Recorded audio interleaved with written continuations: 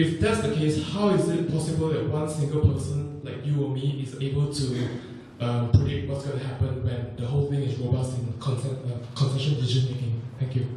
Yeah, that's a good question.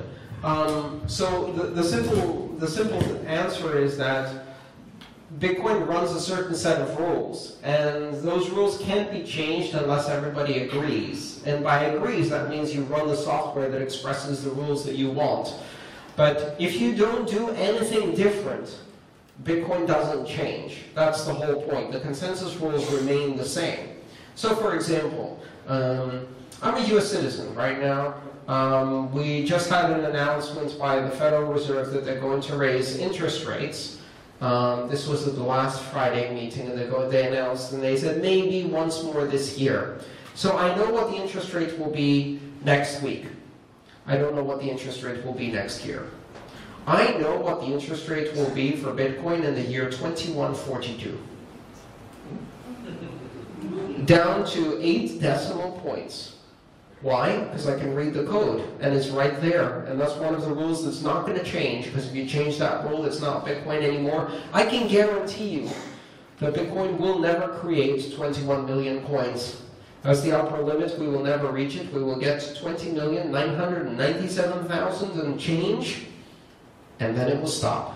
Why? Because that rule will never change. Because if you try to change that rule, I will say no. Most of the other people who are interested in Bitcoin will say no. And if you split off the network, you can call your thing Bitcoin, and we'll keep calling our thing Bitcoin, and we'll just keep the old rules. That's certainty. It gives me a set of rules that are based on mathematics that I can look into the future, and I know exactly when, down to the block number, the distribution of Bitcoins will reduce by half in the year 2038.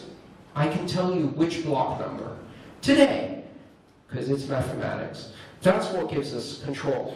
It's that this is not based on arbitrary decisions by people, it's based on mathematics. Now, some people don't like that.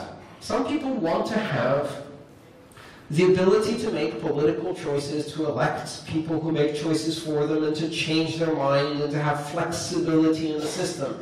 And for that, Bitcoin isn't good, because Bitcoin is inflexible.